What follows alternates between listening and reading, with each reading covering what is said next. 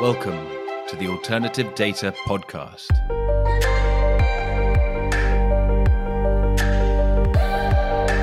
Welcome to the Alternative Data Podcast powered by Exavel. I'm Mark Fleming-Williams.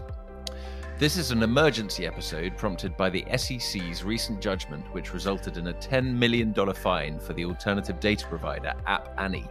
In this episode, I first asked Jonathan Kay, CEO of App Annie rival Apptopia, to set the scene and explain what he thinks the judgment means for the market. I then spoke to alternative data lawyer Kelly Koszulska as she talked me through the legal aspects.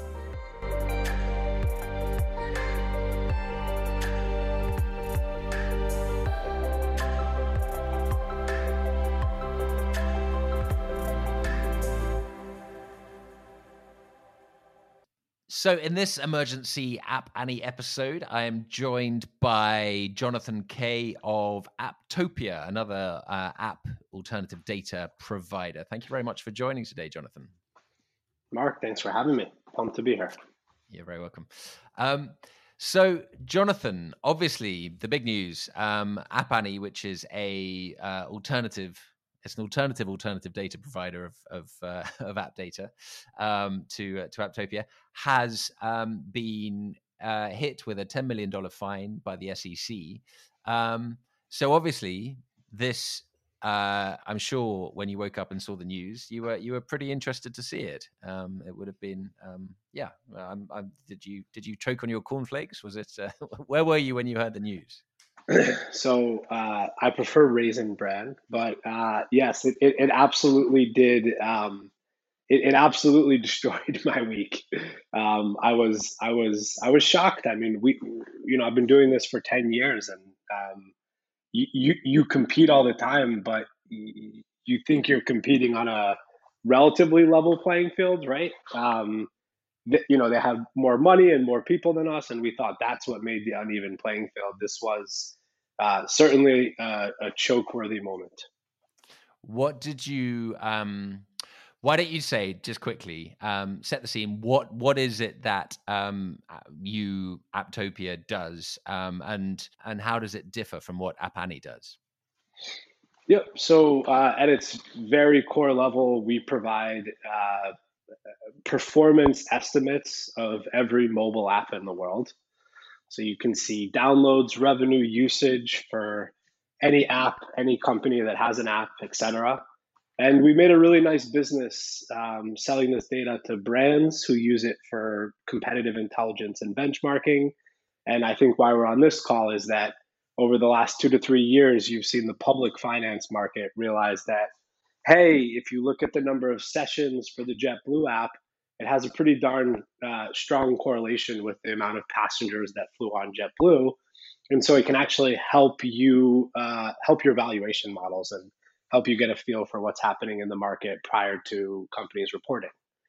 I'd say that, pretty much App Annie does the exact same thing that I just outlined. Mm-hmm. The primary difference is that we've historically approached our businesses much differently.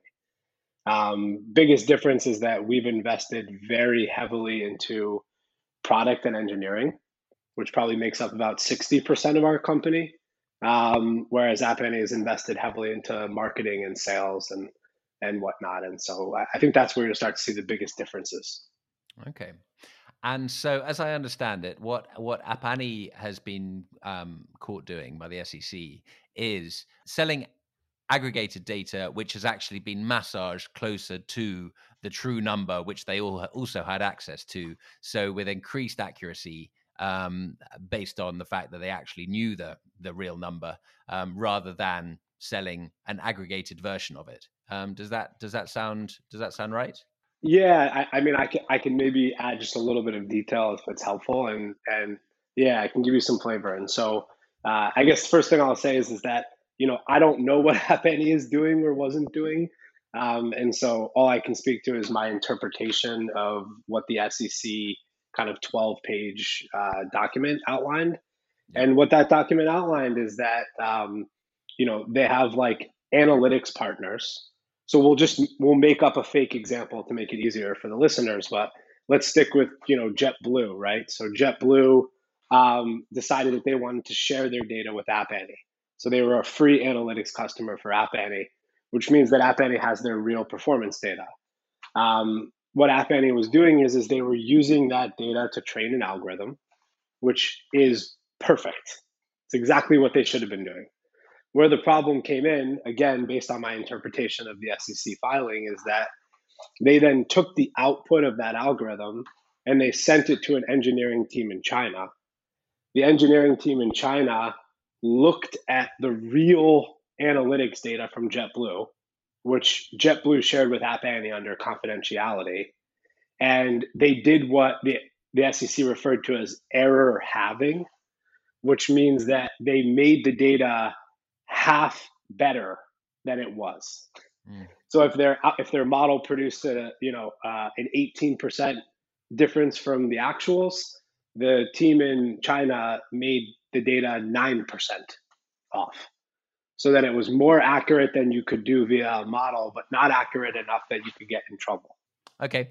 And so in terms of best practice, to our understanding, what Apptopia and everyone else in the market does is everything apart from the China part. So it's taking the data from JetBlue and running that through an algorithm and producing data which has the correct amount of error, like the right amount of error based on the algorithm. Is that right? Yeah, that's accurate, and I would just emphasize for those who might not be like statistics oriented people listening to the podcast that essentially what that means is that when a company like ours is aggregating data from JetBlue, we're training a model based on that data, and so how the model actually interprets that data is, hey, this is like a travel app.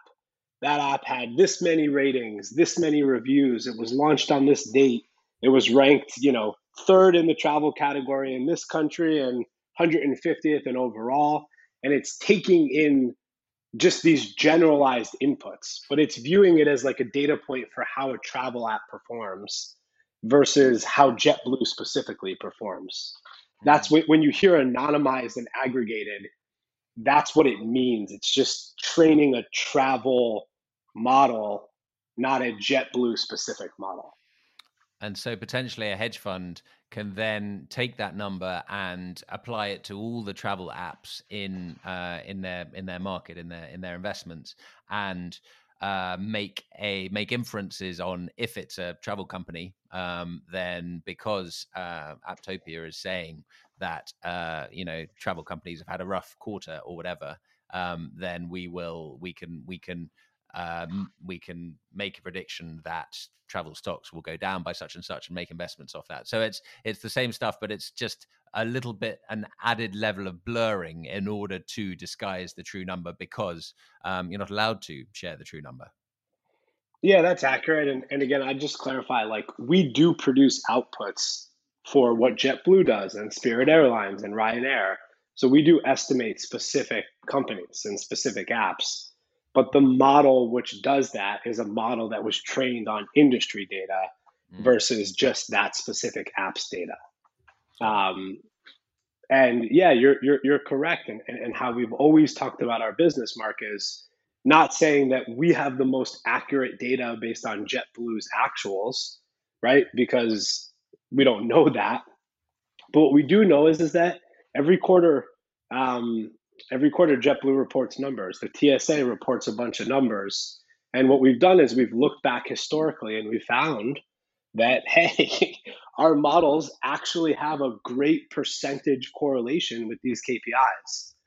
And so the big difference for us, and this is where I think you have healthy alternative data versus unhealthy alternative data, is that we built this business to sell competitive intelligence, and we stumbled into the finance use case.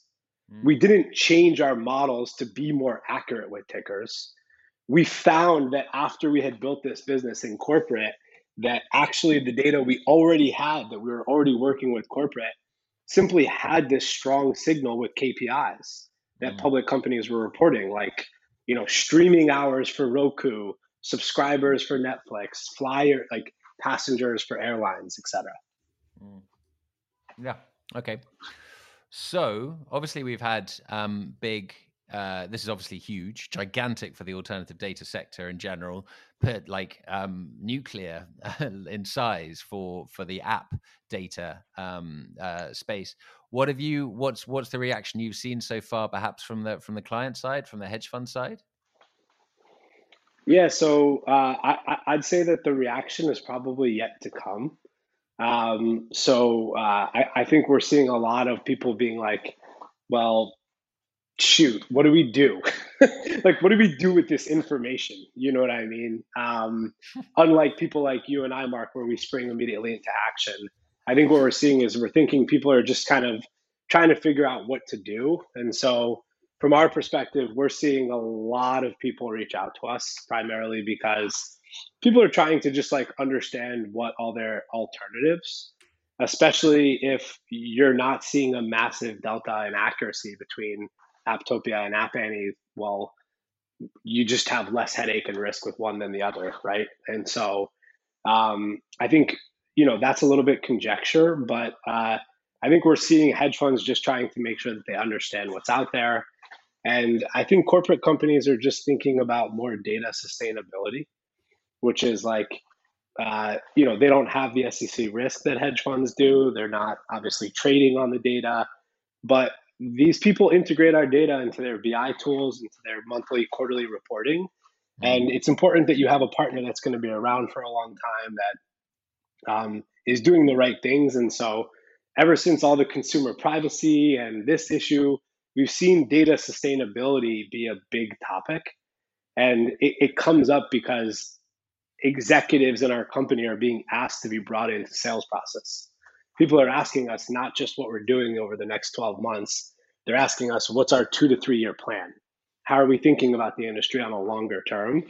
And so I think people are starting to like, I guess, evaluate this more as a partnership versus just a software purchase. It sounds like you're viewing this largely so far. I mean, we're a week in, but it sounds like you're viewing this largely as an opportunity and a positive, because this is obviously a large competitor who obviously has just received a big fine, and also just add the reputational damage as well. So there's potentially more to go around. What about the negatives in terms of what it means for the sector? Can you see any risk that this is the SEC is just getting warmed up? Have you had any signals or any reason to think that? Yeah, so you know, as I've been advised by people who have done a lot of work with the SEC, it does seem like the SEC has like a history of setting precedent. Mm. And so it does feel like this was a precedent that they set. I mean, if you read the press release, they even go out of their way to state that this was like proudly with their chest puffed out the first alternative data case that, et cetera, et cetera. And so I do think they're setting precedent. But honestly, man, I don't think it's a huge issue for the space. Not after people stop, being scared for the next couple of weeks, because you can do a better compliance process, right? Like, I think this is going to make, so I think what this is going to do is two things. One, I think it's going to make like smaller hedge funds that like weren't doing the correct due diligence, it's going to make them spend a little bit more time to do their due diligence, right? The Mm. second thing that I think it's going to do is that in the alternative data space, and probably this more than anybody, but there's a lot of noise. There's a lot of like small companies that pop up. Some of them make it, some of them go away. I Mm. think you might just have some of those smaller companies not pop up as much. Those companies that are building like a Gmail scraper to get a bunch of receipt data and sell that data. I think you might just see a little bit less of that noise in the bottom of the market where people are kind of like wild, wild west trying to collect data and then just selling that data. Because the compliance costs are going to just be a bit more than you can handle if you're a one-man band, perhaps. And I think you're going to see hedge funds like feel less comfortable working with the small Mm. shop that doesn't have their shit together, right? Yeah. And so I think it might have an impact on the bottom tail, kind of like the long tail of the market. But the reality is that we've seen this in a ton of spaces. This is a space that's innovating. Like what App Annie hypothetically did, right? Like we don't know. it's not an alternative data thing. It's just bad business, right? Yeah, it's just So like, I lying. don't think people are going to just, it's lying. You're correct. Hypothetically, Mm. it's lying. And so I think, I think maybe people are just going to be more careful about who they partner with, but I don't think this is a shot at the whole space, because I know a lot of people in this space. I know you do too. And there's a lot of really good actors, people that have worked hard over years to build good data sets that have value. And there's nothing wrong with that transaction. And hopefully those will just bubble up more to the top now. It does. It's very easy to, and you've already mentioned the Wild West once. It's very easy to kind of, and I know America loves to see that vision of its own history, but the SEC swaggering in as the sheriff, saying there's going to be a few changes in this town, type thing, and all the the little guy starts playing the piano, and I don't know, like I can see that analogy, and perhaps then this is civilization reaching out where, and more rules reaching where there were fewer before. So perhaps this is, and it was always coming. Perhaps this is just the first step in actually having a little bit more of that order and regulation, and it's all just a part of the sector growing up and becoming the vibrant America that we know, the Wild West turned into, type thing. So so perhaps it's just that natural development of things. Yeah, and again, I just think it's healthy, man, because nothing about the SEC filing makes me think that I can do my job any less well than I do it today. And so that should be motivating for hedge funds, right? It's not an endemic sign of the industry. It's just a bad actor, and that gets organically cleaned up, and that's why we have regulatory bodies like this. So, I think it's a blip on the alternative data radar, and I think it'll clean up some of the noise, and start to make everybody hopefully a little bit more confident even in moving forward. Fantastic. What a positive note to end on. Jonathan, thanks so much for coming in and talking through a little bit about demystifying a little bit what Apptopia and App Annie do, and for giving your thoughts on obviously the story of the moment. So so much appreciated for your time, Jonathan. Oh, my pleasure, Mark. Thanks, sir. Next up, it's Kelly Kosciuska of law firm Schulte, Roth & Zabel to talk through the subject from a regulatory perspective. So I'm welcoming back for this emergency App Annie episode, Kelly Kosciuska, the alternative data lawyer who we previously had with our regulation episode. Thanks very much for coming back, Kelly. Thanks for having me back, Mark. You're very welcome. So it is a very interesting time in regulation in alternative data. When we spoke before, then there was a lot of hypotheticals, I thought, and a lot of how to avoid being getting into trouble with the SEC, because the SEC hadn't necessarily fully shown its full hand as to no one had been hit. Someone has now been hit. App Annie has been an app-related alternative data provider has been fined, and so we've got Kelly back to talk through what it is, what the ramifications are, what everyone needs to know. So so welcome, Kelly. Why don't you just set the scene and just maybe lay out what happened? Sure. And I don't like to exaggerate, but I would say this is a big deal in our world, in the alternative data world. This was a settled action against App Annie and its founder. A settled action means they agree with the SEC that they'll enter into a settlement rather than fighting it out in court. The charges were securities fraud, and it included a $10 million fine. So that's pretty serious coming out of our SEC. The basis for it was that App Annie, from the period of 2014 to mid-2018, had lied in its consents to certain corporate sources, and also had manipulated some of the data in a way that wasn't consistent with the consents. And because clients like mine, who are the investment advisors buying this data to use it in trading decisions, were asking App Annie questions about this in diligence, that was the link so that the SEC could say, look, this isn't just lying, this is actually under our purview, this is securities fraud. What I understand the SEC found was that App Annie had started, because App Annie knew the true numbers for a specific app usage, and started massaging the aggregated numbers to start looking more like the true numbers, so that the data was better for the alternative data buyers, in this case hedge funds. So they they were selling aggregated data, but they were massaging it towards the true figures because they knew the true figures. Does that sound right to you? The charges here are securities fraud. The elements are a material misrepresentation in connection with the purchase or sale of securities. So here, everything you just described about the data is accurate, but the SEC had to tie that to what App Annie was doing with the data was inconsistent with the representations it made to the corporate who were giving it the data. So it was being dishonest with the sources of data. And then when it turned around and the hedge funds and the private equity funds were asking questions, do you have the consents to collect this data? Did you collect it in a compliant manner? The things that App Annie was saying to the hedge funds and the private equity funds who were going to use it for trading were inaccurate. So that's where the misrepresentations come in, because you need that link to the trading. This is interesting because from what you're saying, then in a way, the SEC hasn't defined what's wrong. The SEC has said what's wrong is the fact they lied about it. So Exactly.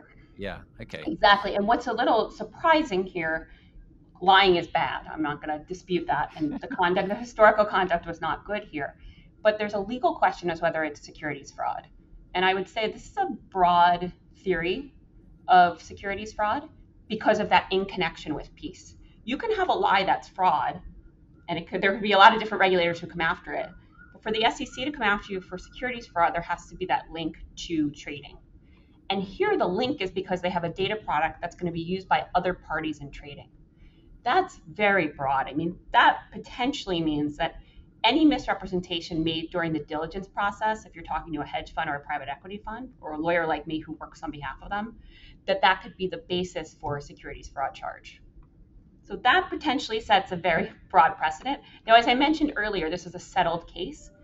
The SEC can be a little more aggressive in a settled case because a judge isn't going to weigh in. It's not going to be fought out in court. Is this basically from the SEC's perspective, it's a toe in the water, it seems to me, and it's a low-hanging fruit because essentially, as we talked about before, there's many ways that the SEC could be setting the rules, setting the laws around alternative data, and it could be saying, right, these are the standards, this is what's good, this is what's bad. But this one feels like look, we caught you just misbehaving. It's not, and it's not. This is a way that they can potentially send out a message to the rest of the market saying, look, we're going to wade in, we're going to get involved, but it's not necessarily setting. The only standards that it's setting seems to be kind of standards of behavior in terms of, do what you're saying you're doing. Is that fair? I think it goes a little further than that. I think previously when I was dealing with a alternative data provider that's a private company, so not one that's publicly traded, when I was asking them all these questions in diligence on behalf of private equity funds, hedge funds, their view was, I'm happy to answer your questions, but this is your regulatory issue. It's my issue because I want to sell you the data, but this is really about what might happen to you. I think what this case now says to all of the vendors is, no, we both share the regulatory issues here. My process is so important that if you're intentionally lying to me in that process, you could find yourself on the wrong side of an SEC action. So do you think, what's the read across? If you're an alternative data provider out there at the moment, what's the takeaway from this? So I think in the first instance, people were both shocked and a little bit nervous last week. I think long term, we've seen this coming, and the standards we've been on our side who knew the SEC was looking at these issues, I think there's now going to be a lot of more buy-in from the vendors. And vendors are really going to understand that this isn't just a commercial issue where if they want to sell data to customers who care about the regulatory issues, they have to comply. But it's also an issue for them. So I think some vendors were already doing this, and I think others will take a close look of whether they need to have internal compliance people, stronger either in-house or outside counsel. And I think they should expect that they're going to be held to a higher standard before companies are willing to onboard their data.